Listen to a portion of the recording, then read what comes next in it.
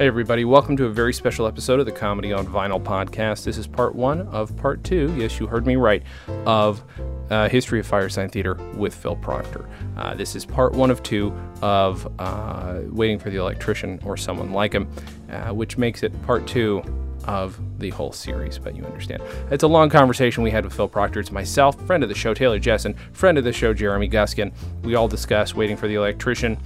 This is some of the build-up, but it's also, we get into the actual production of the album, some amazing behind-the-scenes stories, not just of how they wrote it, but recording it, and this one fantastic and story about some Foley stuff that, well, you can just about hear me cringe. Actually, I'm sure it was audible, but it's great. It's some really good stuff. So enjoy this. You can please also watch this on youtube.com/comedyonvinyl. Send people there. I want people to watch it. I mean, we shot it for a reason. I'd like people to be able to watch this in full HD. Part two of this will come out soon. Might not be next week. It takes a while to render these and get these ready. But enjoy part one of Waiting for the Electrician or Someone Like Him, the history of Firesign Theater here on Comedy on Vinyl.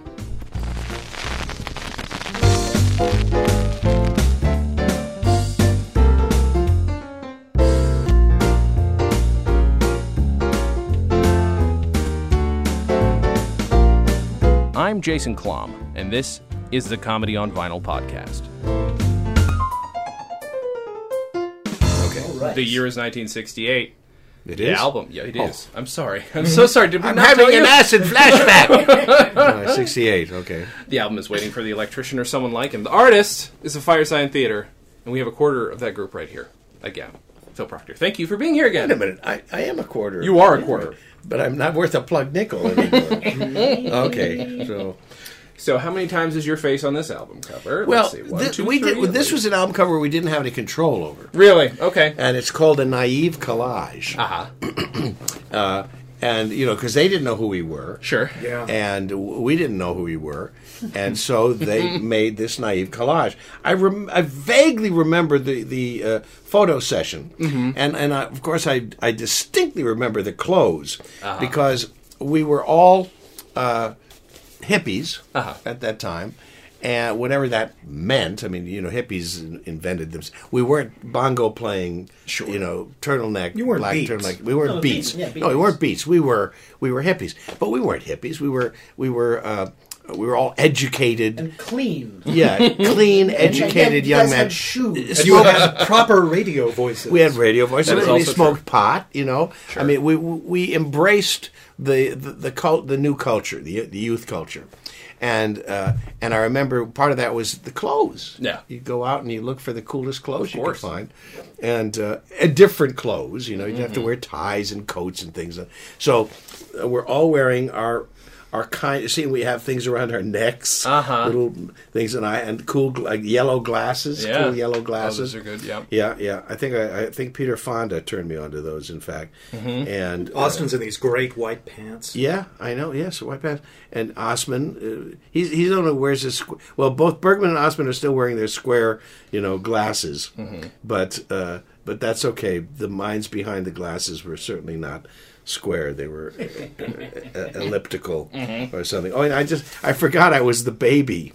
the papoose. In the lower left-hand corner. In the lower left-hand corner. Nice. Love it. I was the papoose. So anyway, a naive collage, and then these interesting, strange things on the other side.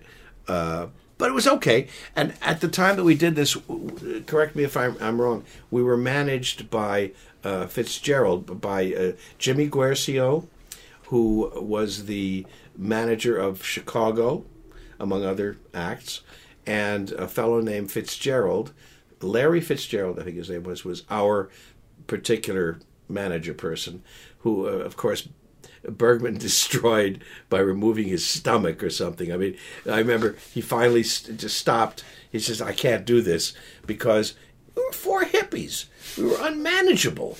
You know, Firesign Theater, if it ever had found someone, a lion tamer or something, who could have managed us, I think our career would have been quite different. But in any event, here we were surprisingly making our first record, and I can tell you how I believe I became involved in this, and I'll try to get it right as opposed to the last time we talked about it. Because Yes. it's interesting. Fewer elephants this time, please. It's interesting. And if I repeat myself and you want to compare it to the last time, that will be interesting too. It'd be like a three-dimensional chess game. It's like, did he move the pawn that last time over here? We'll just edit out those parts of your brain Right. which are no longer correct. Taylor Jessen, our archivist and a wonderful producer, is here to help keep me on track, if you will. So here I go. I had come out to Los Angeles in a musical comedy called The Amorous Flea, which was based on Moliere's School for Wives, written by Jerry Devine, who was a writer who had worked on Gangbusters on the radio. He's a radio writer. And he had adapted this into an absolutely charming, funny musical. My co-star was Imelda DeMartin. I was working with Lou Parker, who was a famous vaudevillian and a wonderful actor, and Cecile Cabot, who was a great farceuse, and Jack Fletcher, who was a wonderful, funny, gay actor in the musical comedy tradition. It was a wonderfully cast piece and great fun to do. And later, Frank Parker, when we came out to L.A., who was on the Arthur Godfrey Show, he was like the tenor on the Arthur Godfrey Show, he took over one of the roles, and I got to know him. So I had Lou Parker and Frank Parker. Cecile Cabot, who was married to a great comic magician, big, tall, funny comic magician. Name will come to me later. Famous. On television all the time. Anyway, it was a great cast, and we settled in for a run at the Las Palmas Theater in Hollywood. I didn't know how to drive, so they put me up at the Montecito, which was where all the actors would come in who were doing roles in television shows. It was it's still there, and it's a hotel with kitchens, and your rooms have kitchens. Oh, okay. And I was walking distance from Musso and Frank's. So in the morning, I'd go and have a flannel cake at Musso and Frank's, and I'd hang around Hollywood, and then I'd go do the show. And Michelli's was right up the street. Afterwards, we'd go to Michelli's for drinks and everything. It was very successful. But in the middle of the run, when we were kind of going like, yeah, we made it, we're settling in. And I had by then, I moved into an apartment on Vista Del Mar, which means a view of the sea. No. And then later, up Beechwood Canyon. I actually, because we were going to settle in for a run, okay, I'll get a nice little house apartment on Beechwood Canyon, overlooking, I could see all the way down to the ocean. Get the Hollywood sign? Just above the Hollywood sign. Yeah, right. Below, pardon me, the Hollywood sign. So I'd say the Hollywood sign and all of California and all of Los Angeles. And then I get a phone call from my agent in New York, Lucy Kroll Agency. I had auditioned for a musical in New York called A Time for Singing. And out of like 2,000 kids who auditioned for this, they chose me. And it was, they want to do a reading of the musical next week on like Monday, and they want you to be there. And they'll fly you there and everything. And I said, but I'm show. And no understudy. So it was like horrible. And it was my first, but definitely not my last contact with conflict in this business. Oh my God, the conflict! You talk about being in two places at once, and you're not anywhere at all. If you could be in two places at once, you could have a hell of a career in this business. But you always are having to make a choice. Should I do the guest starring part in this television show, or should I do this commercial, which might mean a lot? And the times that we all make bad choices, you have no idea. Yep. But occasionally you make a good choice. And occasionally you made the bad choice. Yes. You see the other person, it's like, well, look at them. And all that success. Yeah. Oh, look at them. Right. So anyway, my agent resolved it. My producers found a replacement for me, and I was able to fly back to New York and do this musical, Time for Singing, which, of course, was a wonderful musical based on a mining disaster where an entire family is wiped out. How Green Was My Valley? Yes, Beautiful right, there we book. go. Sure, Beautiful sure, book, beautiful movie, beautiful musical. Alexander Cohn producing, Gerald Friedman directing, George Hearn was one of my older brothers, Shani Wallace and Tessie O'Shea, a legend of Irish and English musical comedy, Whitehall Gang stage stuff. A wonderful cast. Ivor Emanuel, wonderful people. And a beautifully mounted, expensive musical. Ming Cho Lee did the sets, which once ran over one of the dancers, Patty Mound was her name. Patty Mound. Ran her right over because she was moving around with a big wall. And I like Patty Melt. Patty I Melt do is too. better. Yeah, she should have been named Patty Melt. Or on Broadway or off Broadway? On Broadway. On Broadway. And we had the whole thing. We went out of town. We tried it out in Boston. There was a huge fire in Boston. I remember being on the roof of the theater watching this fire during intermission with some of the chorus girls, and at that, and then Gower Champion came in, and he was our doctor. He helped doctor the show a little bit. I got to work with him, and we had lines going around the block. They loved this show because it was both heartwarming and heartbreaking. Music was great, and then we opened, and the main reviewer, Frank Rich, I think his name was, something like that. Main review didn't like the show. New York Times. Didn't like the show. And so Alexander Cohen, brilliant producer, was going to do a great publicity blitz with all the good reviews. And there was a newspaper strike. And that was the end of the show. Oh, my God. End of the show. Suddenly, nobody was coming to the box office because they might have read that review, or they didn't know it was happening, and there was no such thing as word of mouth in the way that there is now. Yeah. You know, there was no.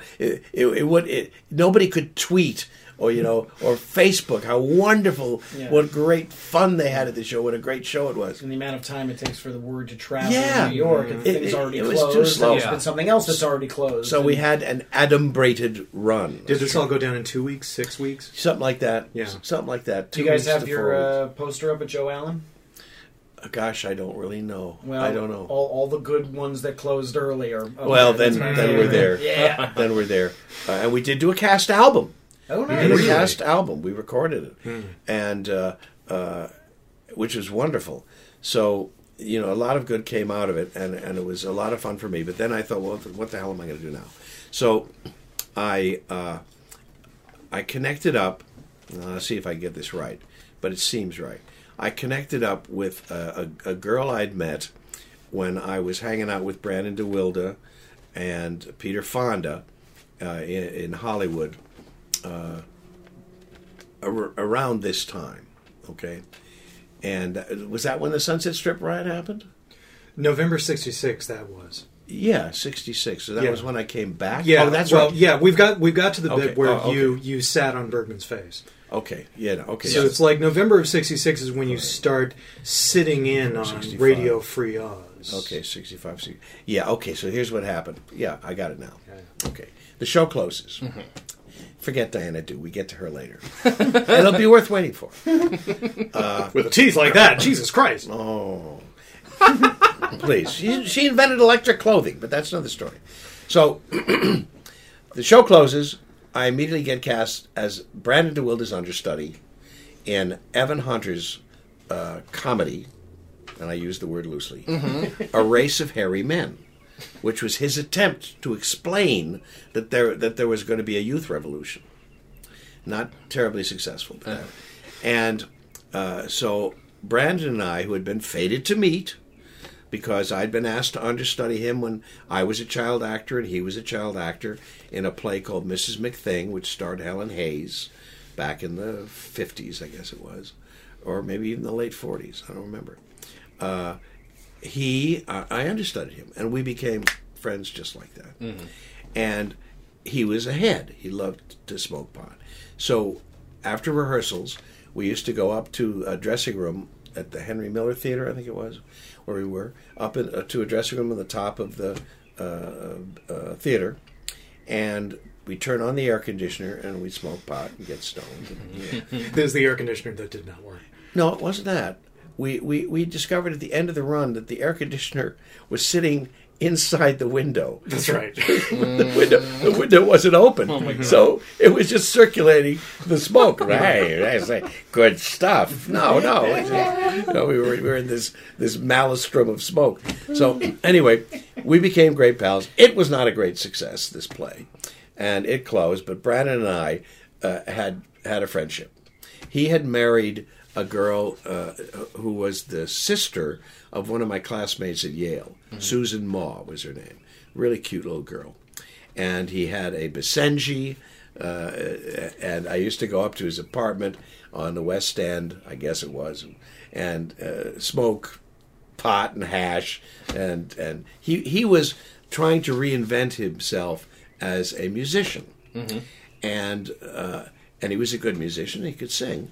So he had taught himself the guitar. And so he'd be singing all the time, and I'd sing along, fun.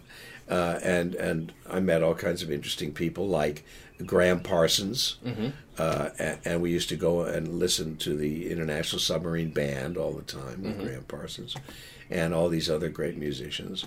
And it was a very interesting little New York life that I had.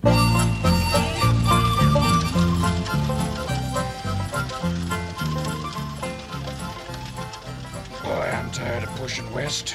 How long ago we leave Goshen? About 2 hours ago.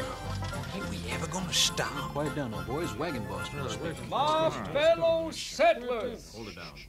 we stand here at the edge of civilization on the banks of the Mississippi River, looking west at our destiny. What may appear to the faint-hearted as a limitless expanse of God-forsaken wilderness is in reality a golden opportunity for humble, God-fearing people like ourselves and our families and our children and the generations a coming to carve a new life out of the American Indian. Welcome, white brother. Injuns! Draw the wagons up into a circle! You always do that. We get better reception that way. Do you mind if I put this antenna up on yonder peak? That's our sacred mountain. This is our sacred antenna. It's shaped like a cross, made out of aluminum. Got any aluminum? And then he said he wanted to go out to resuscitate his career in the movies. And so I had taken driving lessons when I was doing the Amherst Fleet, because you can't walk in Los Angeles. One night I tried to walk from one place to another, and I practically was asphyxiated Smog almost by killed you. carbon monoxide, And there's no sidewalks, That's the thing that gets me. No sidewalks. It's one of my favorite lines from L.A.'s Story. Like, I watched that as a New Yorker and thought it was funny, and then I moved out here and I realized it was art. And it's just one of my favorite things. He picks her up and drives 3 houses and then stops. And she goes, "What, that's it? Couldn't we have walked?" And then walk away! Are you crazy? You move Los Angeles around the letters and it spells legs on sail. Or sail on legs, for that matter. As opposed to Manhattan, Woody Allen's movie Manhattan, where he runs to her apartment. You look about, oh man. So anyway, so Brandon and I drove across country to come out to L.A. And that's where we met up with Peter Fonda. And that's where we got involved in the Sunset Strip riot. And that's where I sat on Peter Bergman's face. And that's how the Firesign Theater started. All right, so we were basically just doing radio, KPFK. And again, I'm going to call upon Taylor to help me with this. And we became successful. The Firesign Theater became a very successful part of Peter's Radio Free Oz show. And he did the first Lovin' during that time. And I played a Russian character called Я вас люблю, which means I love you in Russian. Russian poet. And was part of all that madness. And we I think we improvised together at UCLA in the student union, doing this. A crude early version of Waiting for the Electrician. Yeah, improv might be right. What I've got, the earliest Firesign flyer that I've got is from April of '67, and it's Peter Bergman and the Oz Firesign Theater. No. It was not advertised as Oz Firesign Theater. It was the Bulgarian. Bulgarian players in exile. In exile. Yeah, but it was Bergman Plus. Yeah. So that's how they were marketing it. Everything that we did on the radio at that time was as anonymous as possible. Okay. Because we all who are we? Phil Austin, David Osman, Peter the Wizard of Oz, and myself all met at KPFK, realized we were all Firesigns, which was bizarre, and found that we had a knack for improvising together and playing different characters. It was radio. It was perfect. So the anonymity of it was more important than the identity as the Oz Firesign Theater, or an ensemble of players. Sure. So that was part of that mystique, or mistake, if you will. and so the Bulgarian improvisational theater in exile, whatever it was, appeared with Bergman, who was the draw, and we improvised a play called Waiting for the Electrician or Someone Like Him, most of which was in mime, because, of course, we're Bulgarians, we don't speak English too good. And then after that, here we go now, I have to figure this out. Well, in April, you've moved to KRLA by then. Yeah, that's right. We moved to a commercial station, right? KRLA. AM station. Yeah, and were we doing the Magic Mushroom? No, that's not until... You didn't do it live from the Mushroom until September. So you're still in a studio, somewhere in Pasadena, until September. Still pretty anonymous. Okay. Nobody knows your faces. Yeah, except the people who come to see us perform live. Right. Because what we did at the Magic Mushroom... No, this is before the Magic Mushroom. Yeah, nobody really knew who we were. Yeah. And did we get Did we get the offer to do our first album before we did the Magic Mushroom? Well, this is the part where Austin drops from his cloud into the room and corrects us all and says, no, Firesign was me and Bergman's idea. Apparently he went with Bergman to a dinner with Gary Usher, and Gary wanted something. And Gary Usher. Gary Usher was a producer at tell Columbia. And Phil Austin had worked with him in the Astrological album, right? And didn't he do a comedy album called Duckman or something? The single Duckman. Mm-hmm. So Usher was tangentially through Austin connected to Bergman, and they had a dinner, and he wanted Peter to do a Radio Free Oz album. Okay. And Bergman said, no, we're going to do the Oz Firesign Theater album. Okay. And Usher said, okay. Which was the fall of the House of Usher. And so a deal was percolating. Now, I know I went back to New York. So I think that what I decided was my career is now going to be out here. Yeah.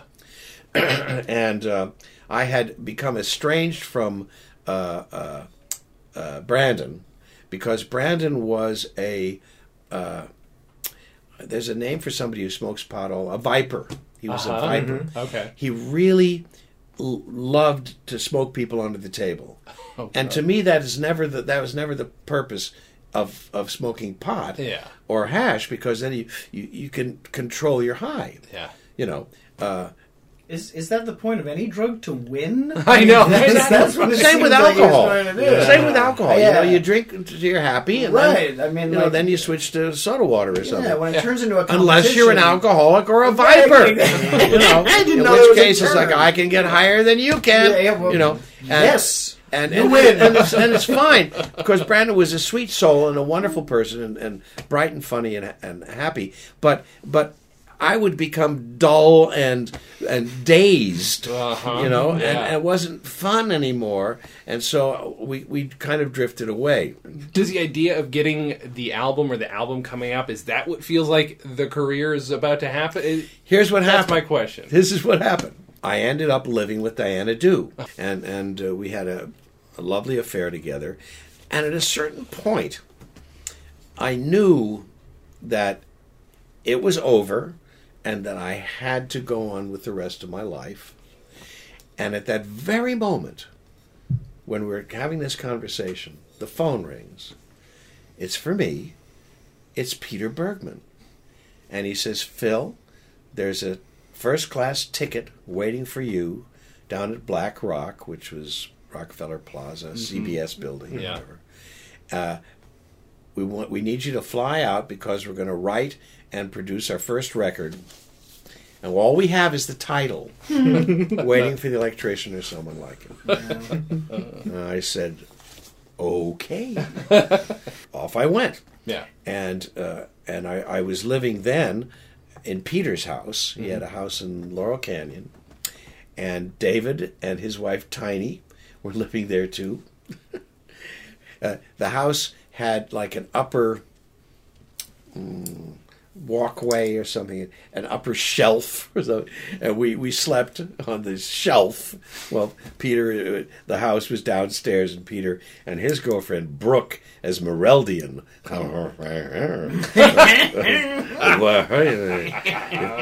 we're downstairs, you know, and we got a picture of Brooke somewhere. Yeah. Oh. And I later got together with Brooke too, and we had some time together. Right, whatever picture you have is not as good as the one he's thinking of. That's the thing that I want to see. And Phil was living in Laurel Canyon, married to Anna Lee, who was an English girl. So he would come to these writing sessions, and we sat down and we started writing.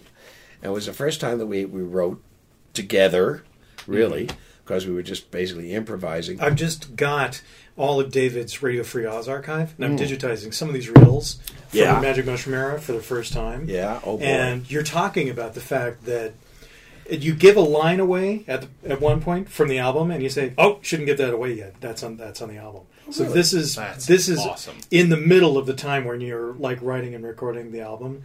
Somebody I can't remember which line they quote, but David quotes a line and then recuses himself. Oh, you haven't heard that line yet. Well, the contract that we had allowed us to record at Columbia Records in Hollywood, at Columbia Square, and the studios that we recorded in were old radio studios. Oh, so good.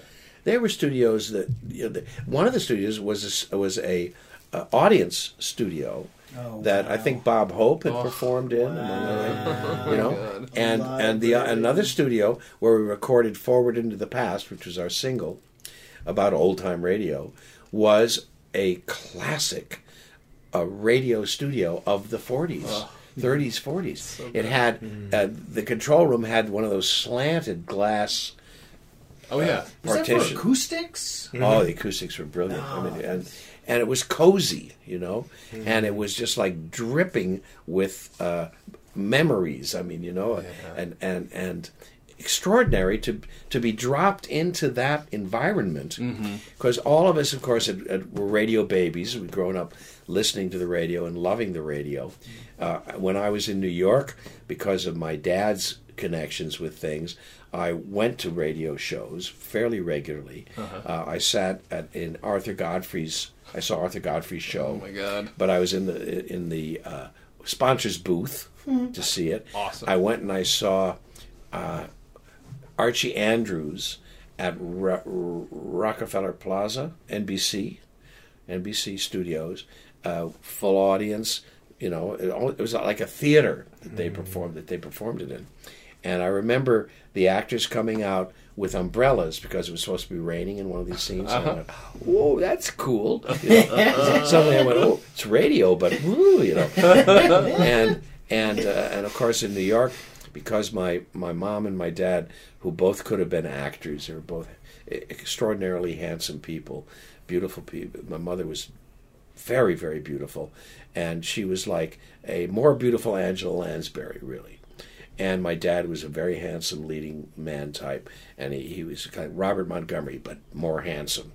And both of them could have and would have pursued a career in theater and films, but at the time, their parents wouldn't let them do it, you know.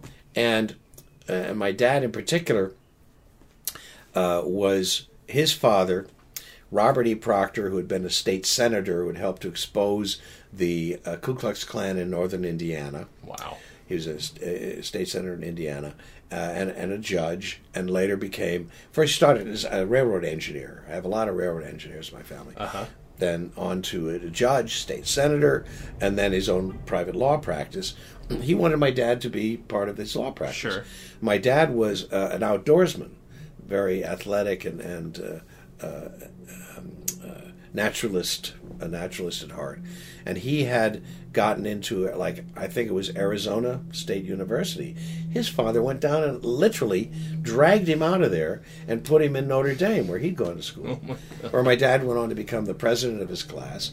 But he was damaged by that. Sure. And then he entered his dad's law firm, and eventually got out of that and went to New York and became part of McNutt, Longcoat, Proctor & Lee. Now, McNutt, Paul V. McNutt, was the former ambassador to the Philippines, a very powerful man. And he was a Democrat, like my entire family on my father's side, and was going to run for president. And he wanted my dad to be his vice presidential nominee. So, to rest up before the convention, he went on a cruise. And during that cruise, he had throat irritation. Came back, is diagnosed with throat cancer, and died 3 months later. And my father's political ambitions were quashed after that, although he remained active in Democratic politics in New York for most of his life. But all of this background led me to a point where, when I was suddenly engaged with the Firesign Theater, I had all of this tremendous experience and I was a child actor at the age of 9 on television, live television in New York as well. And I had an excellent education at Alan Stevenson School, where I learned to play the violin, and I could sing, and I played female leads in all the Gilbert and Sullivan productions. So I had the stuff, and my parents supported me because they would have been delighted to have done the same thing. And they were all musical. We all sang and harmonized together. My mom played the organ. We had an organ in the house, and so there was music and entertainment. We lived at 139 East 94th Street, and in apartment 6B. And in apartment 6D, across from us, was a fellow named Max Gordon, who was a Broadway producer and owned the Village Vanguard and the Blue Angel. Jesus. Okay? Shit. And so I would go over to parties there, and I'd meet Henry Morgan, Margaret Hamilton, the Wicked Witch of the West. I'm not even sure how many famous people I met, because I was 8 or 9 years old. But again, we were in this show business environment. The Stork Club, Frank Sinatra. I mean, we saw all these great entertainers. Broadway shows, Mary Martin in South Pacific, and Annie Get Your Gun, and Oklahoma, and all of this. So I had this wonderful, exciting background in all this stuff, and that's one of the. I was absolutely delighted to get into show business. It was easy. It was fun. Why is it that you're drinking, Timmy, me boy? 'Cause it's bad for my hullabalootions. I get a chance to see things that are real black and white. I despise electric pink. You know, Dr. Tim is keeper of the sacred tablets. Yeah, have a tablet. Oh, nice paisley horsey. Give the nice horsies some sugar cubes.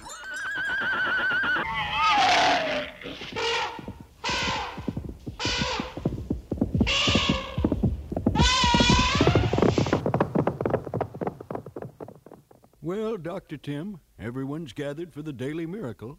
Here's your microphone. Ever since the Sonners took LSD, it's been a fundamentally better sun.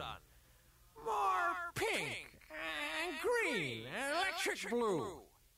Let's hope it comes up again today.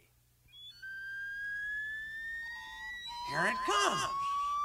He's done it again. It's coming up. It's coming up. Oh, it's painless.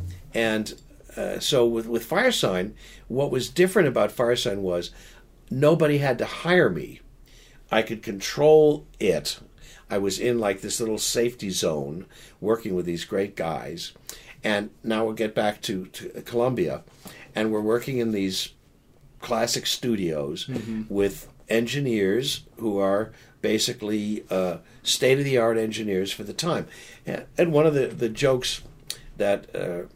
one of the funny things that happened was when we were recording this album, we went out for a break in the Columbia building, and they were taking out old sound effects props to throw away. No. Yeah. Oh, God. Marching men, wind machines, little doors. They were going to throw them away. And we said, no. I've had to We need these things. And that's when I started my career as Darth Foley. You know? How much of this did you get away with? What? The stuff? Yeah. Oh, they gave us everything. Yeah. Oh, They were that's just so going to nice. throw it away. And the door that we had ended up with Stan Freberg. Really? Because of Fred Jones. This zip into the future here. So anyway, this album, we didn't have... We didn't have the contract that we got later because of a fellow named John McClure. And I'll talk about that. But at this album, we were just, like spoken art actors doing something different with comedy. But nobody had done anything like this, and we hadn't really ever done anything like this. Right. Because we weren't doing the Magic Mushroom. But we all knew when we wrote the album that we were going to do a radio show that, unlike anything that had been done before, we're going to do a soundscape, and we were going to and we could design it any way we wanted. And of course, so there's the one long story, Waiting for the Electrician, Right. and then there's the story, the three little pieces on the other side. Not that we designed it that way; it just was organic, and it happened that way. Yeah. We were writing about the topics that were in the culture at the moment that we were a part of, that interested us, and that we could parody. Yeah. Because that's what we were doing on the radio. We were parodying. We were insiders, slyly parodying the very culture that we wanted to be a part of. Yeah. And wasn't there kind of a pressure overweening everybody? You have to have more than one cut on one side. You can't have... Oh, yeah. All of the Really? designs... Remember, we were revolutionary in the sense that we wanted to create like a story on one side. No, you can't do that.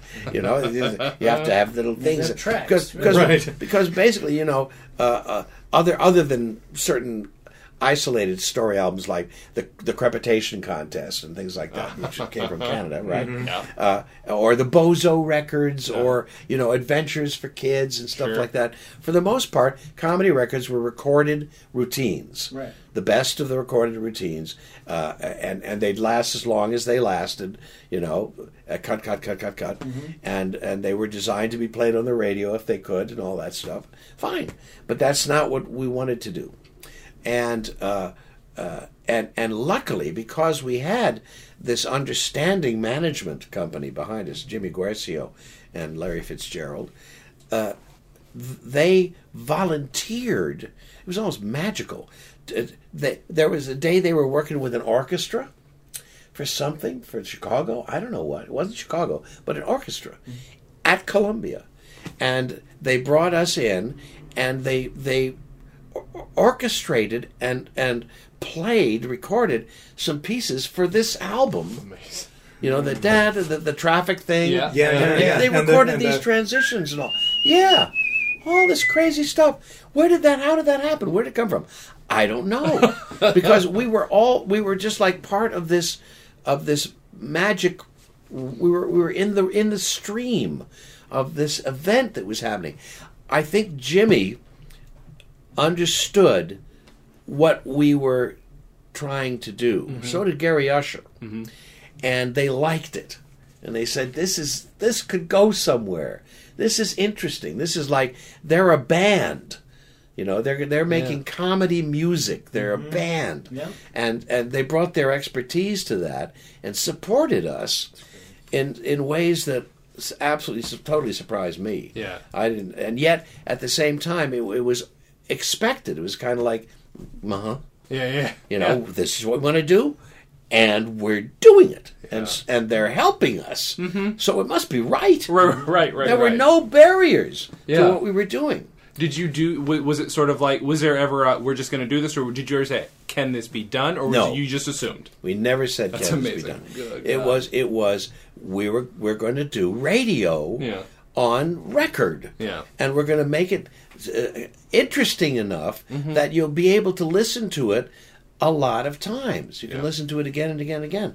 It's not going to get tired, and of course, one of the predictive things about this album and this title, which Bergman basically had come up with, because he had an experience in Amsterdam when he was researching LSD and psychedelics with The Fool, which is a group of performance artists and musicians who later allied themselves with the Beatles. Had that one album. And did a lot of artwork for the Beatles, painting their limousines and things like that. He was up on a roof, smoking something, and there was a blackout in the city.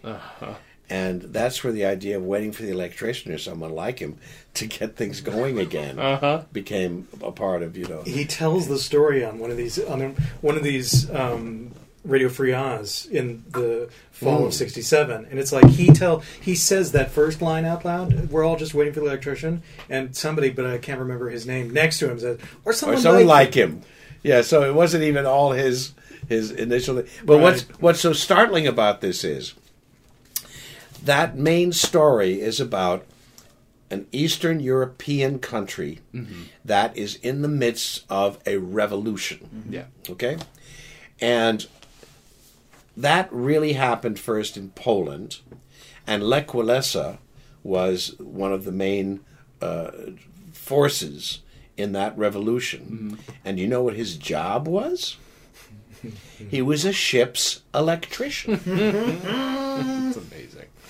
Oh, yeah. There's a lot of amazing stuff that has happened like that. So my memories of actually making the album were pure fun. Yeah. And the recording sessions, David actually did, I think both David and I took movies, right, of the early session. Was that where that happened? I haven't got any home movies of electrician. Well, anyway, it was easy and fun to do it. And then we had the great pleasure, because we were producing it. We were the creative producers. Sure. Hands-on producers. We got to mix it. That was my next question, actually. Okay. And that, for me, was a complete revelation. Now, when I was at Yale, from 59 to 62, something like that, my scholarship job was editing a program called Yale Reports. And that's where I learned tape editing.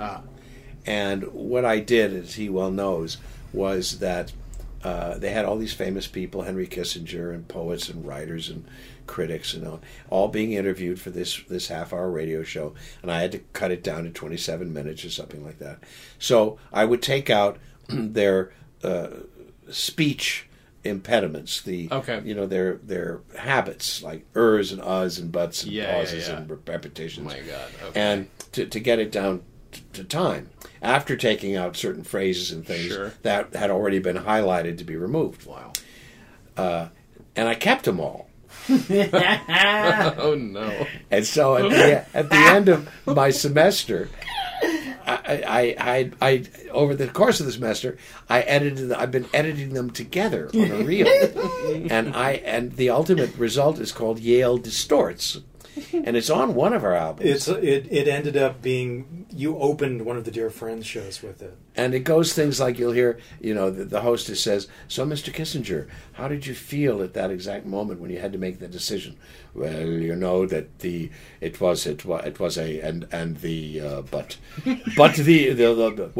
me try to say, if I could, and I don't, but, so, and that." And so it's made up of all those wonderful rhythmical It's things. the way politicians actually speak now. Yeah, So and also what's so interesting is some of them. There's this guy with their French accent, where I got my whole French accent from. He was a teacher of mine. He used to do things like, yes, but. So there's all these, each one of them had a different kind of a speech pattern. Yeah, it is absolutely a classic early tape. I mean, it's culture jamming from the 60s. Yeah, and it's themed. It tells us. It does tell a story. It tells a story. It starts to go off on this sex tangent. Yeah, I edited it together. Oh yeah, and oh no, we should cut that out. Things like that. I have to listen to it again. I have the original tape somewhere, but of course it probably break to pieces unless I bake it. So we did this album, and we mixed it, and the mixing was 4 guys sitting at the mixing board. Our engineer would help us. Now remember, at that time we had how many tracks? 10 tracks on it. 7. You have 4. Oh really? 4? Yeah. Shit. Think of that. It was 4 then 8 then 4. 16. And we were pioneering multi-layered tracking. Right. So what would happen is we'd fill up our 4 tracks, and then our brilliant engineers, one of whom was named Dremel, Dremel, D-R-M-L, Dremel, would what they call ping pong. They'd take the 2 tracks, 2 of the tracks that we'd done, put them on the other tracks somehow, and clear the 2 tracks so we could put more stuff on them. Okay, that's brilliant. Yeah, it was. And it allowed us to realize our audio vision, if you will, and evolve it during the course of our mix and everything. Later, of course, the tapes became much more. They had more tracks on them, 12-track tape, for instance, and made it easy for us. And then I remember it was so funny to me. The reels got bigger and bigger and bigger till they're like 100 tracks, and the reels were big. Holy the shit. tape was like lasagna. No more little thin things, big things of tape, and you had to take a machete to cut it. And then it all went away. It became digital. Yeah. Everything went away. It's like it got so big, and we were getting smaller in relation, and then suddenly we were all small. Yeah. Everything was small. But during that time, the pleasure of being able to mix things in, to take a track that we'd laid in, which was like a walla track, a background track, where we all could not help ourselves. We were always saying funny things. Right. Do you like horses? I have one. I don't mean to cut you off, but there's one thing that stood out to me, and it's the craziest. It might be the longest piece of backward masking in an album ever. Yeah. In the airport. Is it the airport or train station? My brain's not working right now. What? In the back, is it the electrician piece? The first 4 minutes of that, where you think you hear the background of an airport? Yeah, that's what it sounds like. Yeah, but it's backward masking the entire time. Yeah. You know what's happening there? What? That's taken directly from one of the Andre Jacquemin sound effects records from 62, 63. Yeah. What happened in that original album, which they later recycled endlessly in Dear Friends, they had somebody page Andre. You can't hear it on the Firesign album because they mosaic it out somehow. Okay. Yeah. So every time they say his name, it's... Is that what I'm hearing? Okay. That's what they were doing at that point. Shit.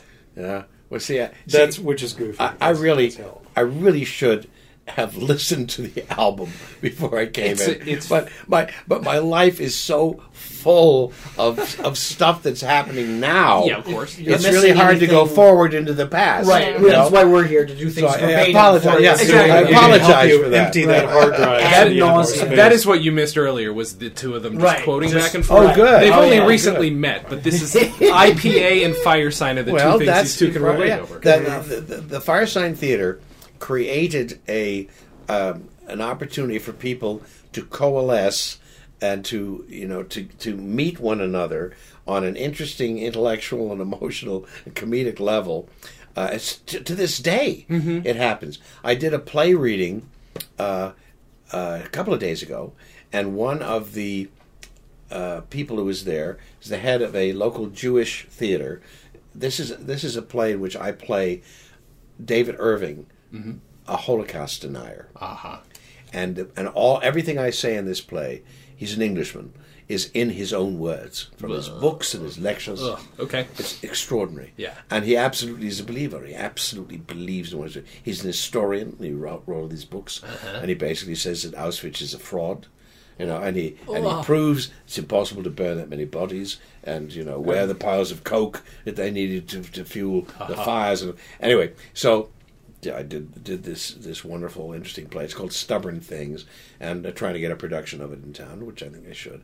And by the way, there's a movie coming out about David Irving, which I know only a little bit about. But so this because the reason is that he was publicly humiliated in a court case because David Irving has such an immense ego that he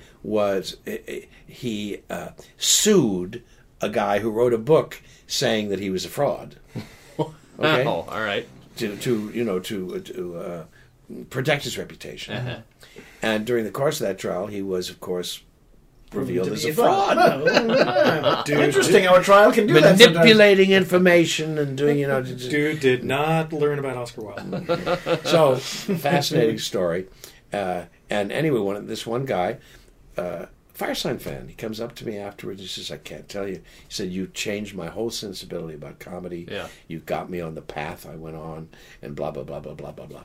And I said, "Okay, write me a check." No, and it's very comforting, and it happens all the time in surprising ways. Yeah. When I was married to my second wife, Barbro Semmingsen, and I was in Oslo for the first time. We went to the Munch Museum. The scream. So Peter Bergman. Right? That picture. Help me out of this head. That's right. Help me out of this head. Bill for So we're standing looking at the scream, and there's this lanky guy and this hippie girl next to him, and I'm going, oh, he's going to say something to me. And he comes up, he says, "Excuse me, Firesign Theater?" And I go, "Yes." And it was another one of those international connections where I went, "Oh my God, what a wonderful effect we've had on people."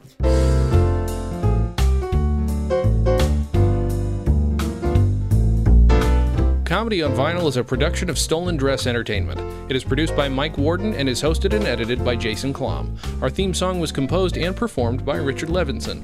Please visit stolendress.com to listen to our other podcasts, read our blogs, read our tweets, watch our videos, and read our books.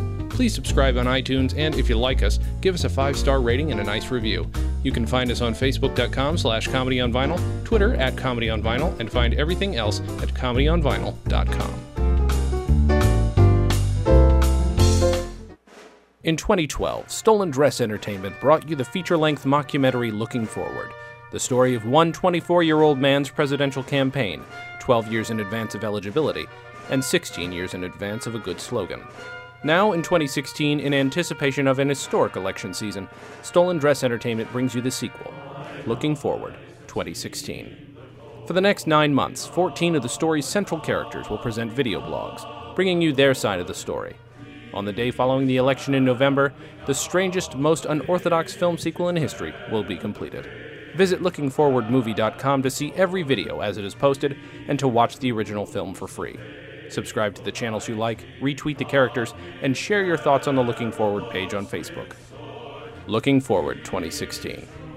one campaign in pieces.